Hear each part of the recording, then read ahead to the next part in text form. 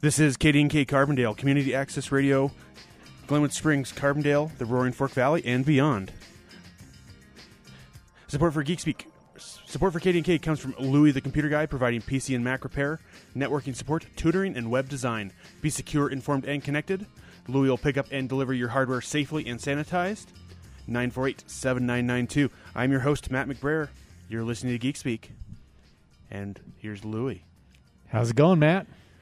Going good. Yeah, you had a little trip to Denver this weekend, huh? Yeah, got to geek out a little bit. Nice. Yeah. That's awesome. All right. So, what's going on in the world? Well, I saw a message come across my my news feed saying that Google, so it was called Google Suite. Wait, was it originally called G Suite? What was it originally called? Wasn't it called G Suite? It was called Google Apps. Was it? I think, wasn't that the original? Was it Google Apps originally, or was that part of Google Suite? Let's see. I can't I'm remember. Look it up. As always, you can call in 963-2976. Yep. Yeah. Was it Google Apps or was it Google Apps for Business was the paid one? Let's see. But I thought it was always G Suite. I could be wrong. So anyway, I believe it's May 6th. The free tier of what is now called Google Workspace. Google Workspace is going to be no more. So there's a document on Google. You can go check it out and see what migration option you want. You can either upgrade to a paid account for the accounts you have, or you can migrate away, which is what I chose to do. Got it. So we should clarify that this doesn't mean Gmail. If you just have a standard Gmail account, this isn't going to affect you at right. all. And that was one of the migration options, is that you can take your so-and-so at companydomain.com and you can move it to, company@gmail.com. That's one of the migration paths you can choose. Yeah, or some username that's not already taken, hopefully. Hopefully, yeah. So got it. And then let's see, is it the standard if you migrate, were they going to give you some sort of wasn't there like some sort of a discount for the first year or something like that? I don't remember seeing that in the article, but I did not read particularly far into it. Okay, got it.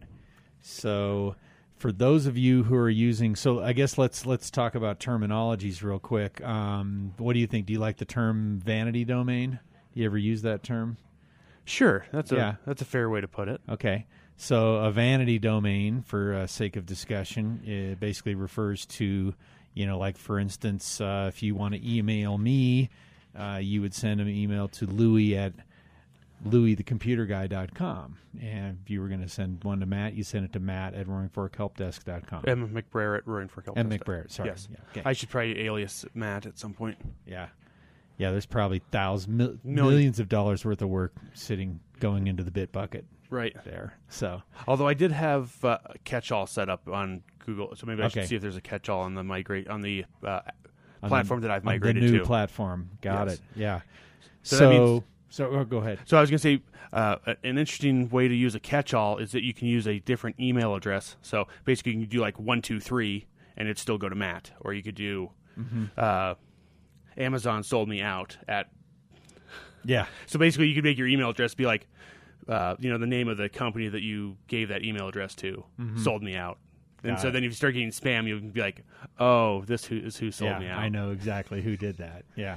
There you go. That's a great idea. I that's never really thought a great of use using for it that way. It's a great use for a catch-all. It's like, that's genius. I've always, you hear people talking about disposable email addresses, and it's basically an example of that, but at least that way it tells you exactly, it's not Louie2 at louiethecomputerguy.com. It's, Yeah, something that It could be like the name of the business so it could be like Circuit City exactly. Or something. At LouisTheComputerGuy.com. Exactly. And so you're like, and then when the spam starts showing up, it's like, and it's going to Circuit City, you know what's going on. Yep. Looks like we got a call coming in. All right. You're on with the Geeks. Oh, hey, Geeks. It's Donna. How are you doing? Doing well. We're great. How about you? Oh, pretty good. Hey, I just missed what it was that you said that you do. Can you just repeat it? Like for Circuit City, what did you say you do for email? So it's called a catch-all. So if you're setting up a web server, you can say a mail server. A mail server, excuse me. Yeah, if you set up a mail server, and if you have like, and a lot of mail services where you do what Louis is calling a vanity domain, so like rfhelpdesk.net.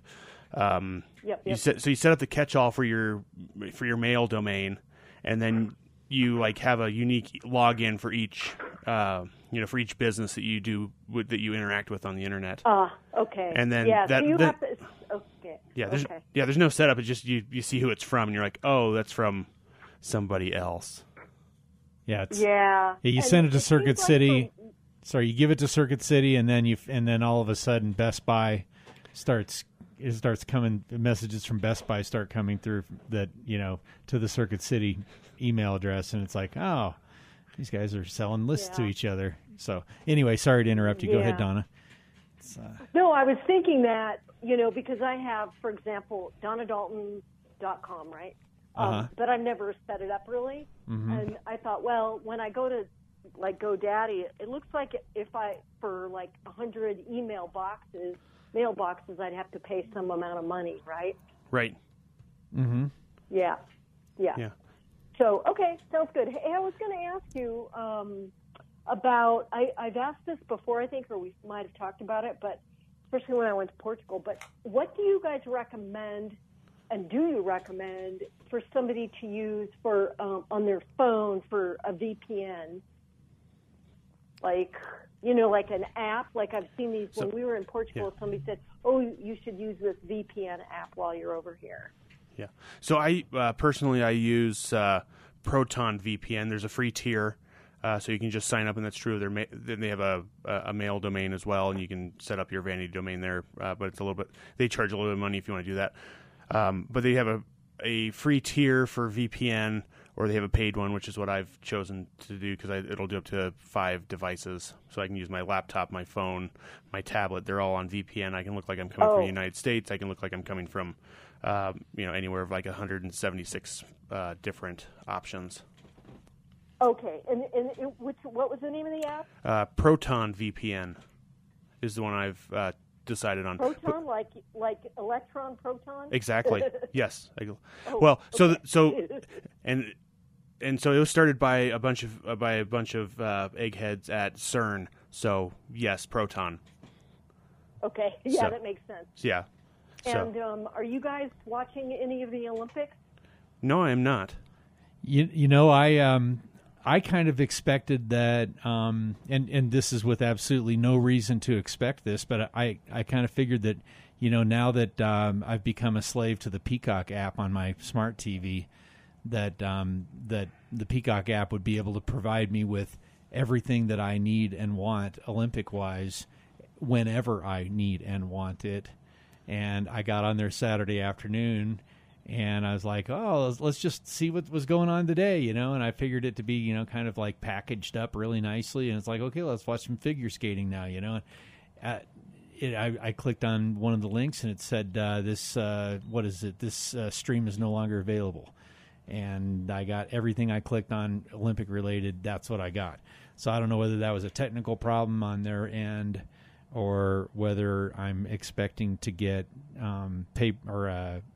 on-demand content from them, or what. So anyway, that's my sob story about it. Oh, so, okay. I have. So one I'm of those jaded. boxes, I'm jaded now. Boxes. Right. Yeah, I have a box, and it works great. But I don't pay for. I don't. It's like part of my internet package. I pay like $45 a month, for internet, and that kind of came with it. So, anyway, the last question I have is I was successfully put in my antenna an antenna into my attic and was able to feed it down to my home run in my basement. This is the television, television antenna. Puts it off to the TVs in the house. Yep. Digital TV. TV. Yeah, but it's a pretty bad antenna, and part of it's kind of broken. I'm still able to get some channels, but for an indoor attic antenna, do you have anything that I should particularly look for? For in the attic antenna, not an outdoor antenna. Got it. I know I'm in the Denver area. It's kind of tough, right? I was going to say Denver's going to be better than here, so we don't. Cause I think there's one channel here on digital TV, but I don't even know. Yeah. I was watching a YouTube video. I'm trying to recall which one it was, but there's a guy who went through and tested 6 or 7 different digital amplifier, antenna pairs with and I think they were all indoor installs, and okay. I have seen a couple reviews to that effect. Well, I found a guy and he goes by Antenna Man. Oh, he sweet. He has a YouTube channel. So I was going to watch his stuff. All right. Well, I think you should. I'm going to give you the assignment of watching that and reporting back in 2 weeks. Okay. So which antenna did you get out of the ones that? Oh, you know what? This one that I have right now, it was one that I bought like in Florida, and I just moved it with me. So it pieces have broken off, and there's this what do you call it? There's like a part that goes to the motherboard, like a little board that helps with the amplification, and that came loose. So now I don't get any amplification, and I have 120 feet of coax, so the signal's fine, but I think it could be better. Yeah. So. Okay, I'm just looking at there's a plethora of antennas that fit that description. I was just kind of looking at them. They range everywhere from looking like something you'd use back in the 1950s to something you'd use on Star Wars. Right. So. And I know there's certain. I found one. This Antenna Man guy had recommended one that was made in the U.S. by a U.S. veteran. You know what I mean? So he recommended that one. So I'm going to look at that one, and I'll report back if I get it and install it. But sounds good. Anyway. Sorry, we're not much help there. It's no, I'm just it's just not a technology that's the plethora of so many things in my head. Yeah. Well, it's kind of funny how in this situation we're too low tech up here. We don't. It's kind of funny how TV through the air and not having TV through the air is we're in a low tech situation here, and you're in a high tech situation because you have TV coming in through the air, which was considered old school 20 years ago, and so anyway. But great. Well, hey, thanks for calling, Donna. Okay, I'll talk to you guys next time. All right, have a great one. Take care. Bye. Bye. You're listening to Geek Speak on KDNK 963-2976. So, yeah, I mean, have you seen, I know we're like getting off track here, but that's okay. There's like a company selling a set-top streaming box that includes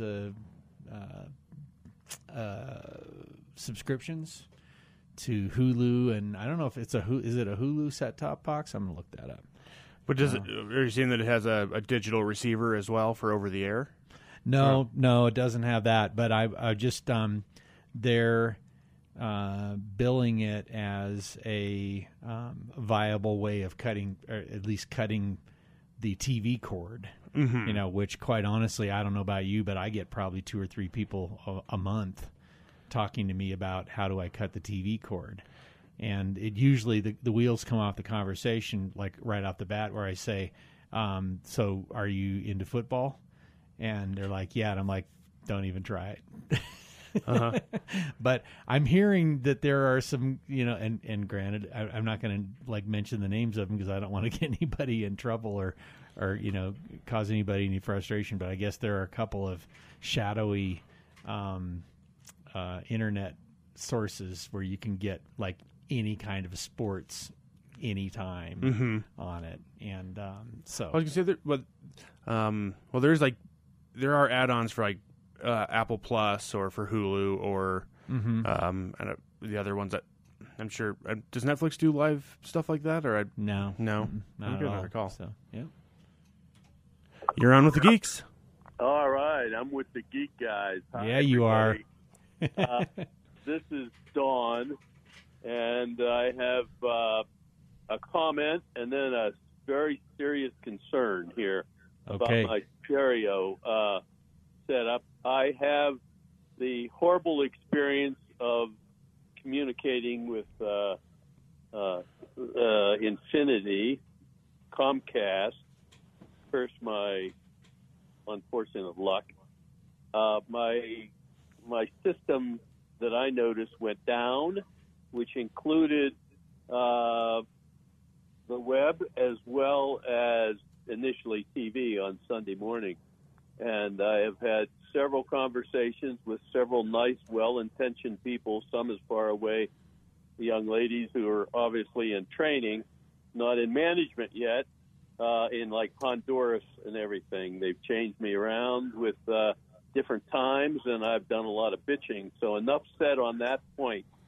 Purportedly, they'll be here tomorrow morning, but believe me, you have to scream and holler and bitch and not follow through with their simplistic setup of yes or no or whatever. Now, we'll see where that happens. But my question, after my bad rap of them, is that my internet went down, and two things happened. First of all, I've tried to reset it because through their efforts, and then on my own, and then through tech support with these different people.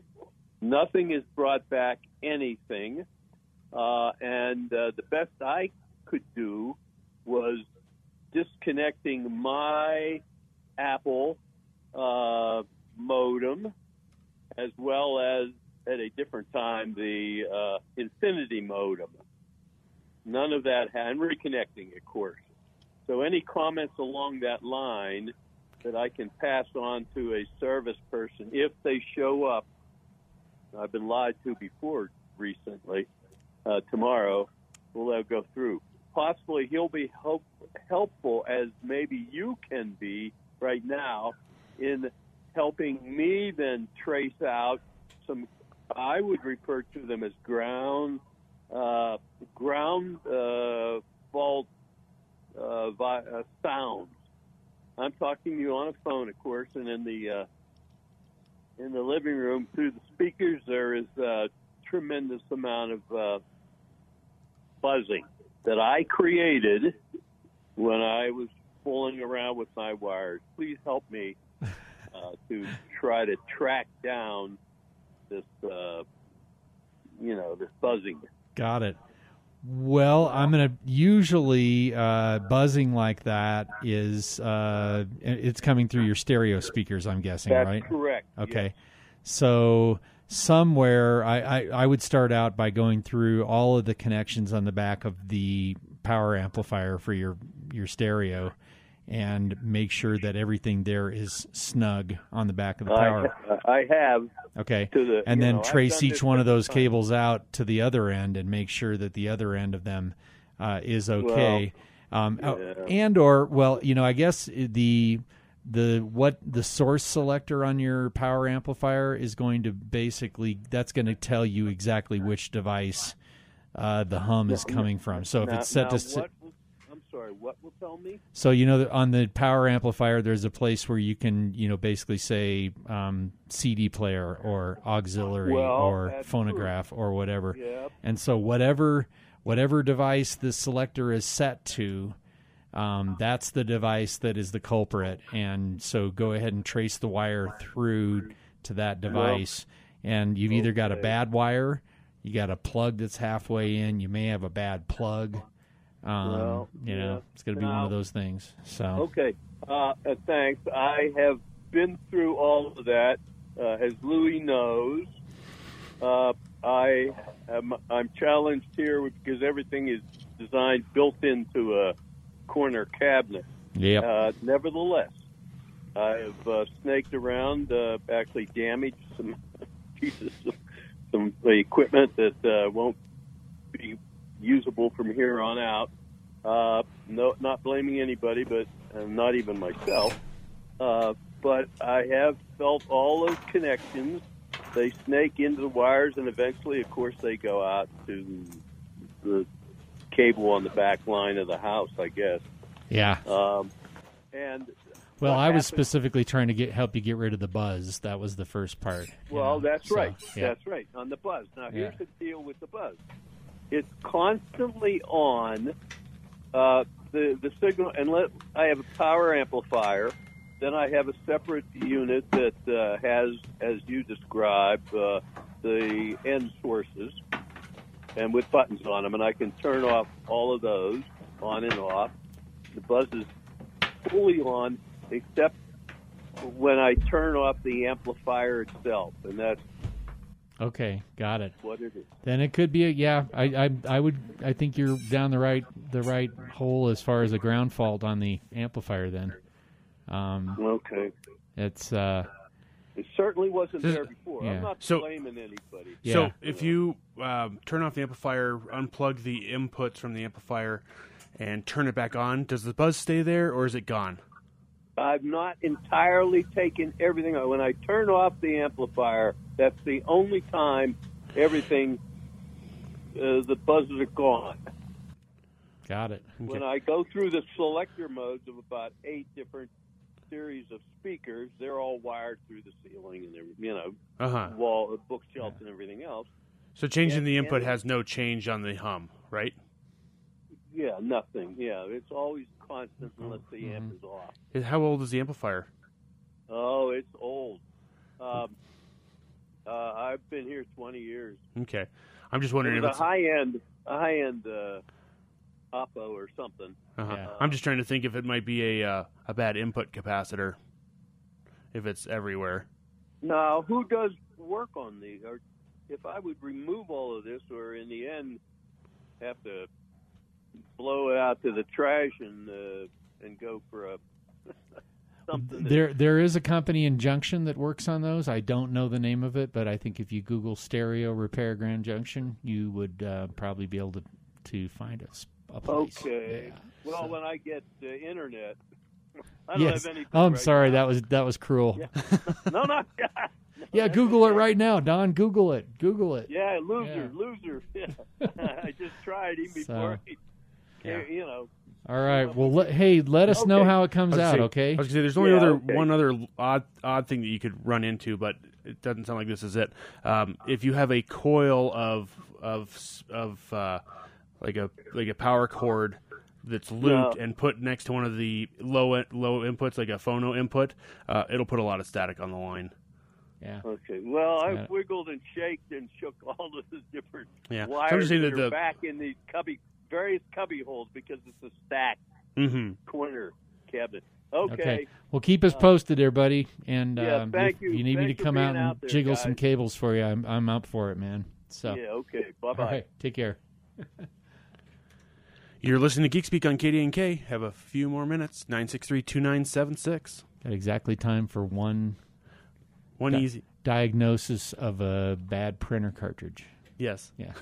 It's like, it's not printing. It's only printing the colors. It's not printing the black. What's wrong? What's wrong with my printer? You need a new black You're cartridge. out of black ink. So, but we'll continue this. So where we were going at the beginning of the show is Matt is talking or setting up with a system called Zoho. Yes. And I'm going to do the same. So we'll compare notes in 2 weeks, and because there's got to be a place to escape to, and I'm looking for it. All right. Yeah. You've been listening to Geek Speak on KDNK. I'm your host, Matt McBrayer from Roaring Fork Help Desk, in studio with Louie the Computer Guy. Hey, thanks for running the board, Matt. You're welcome. We will be back on the 21st of February. Woohoo. In the meantime, don't touch your knob.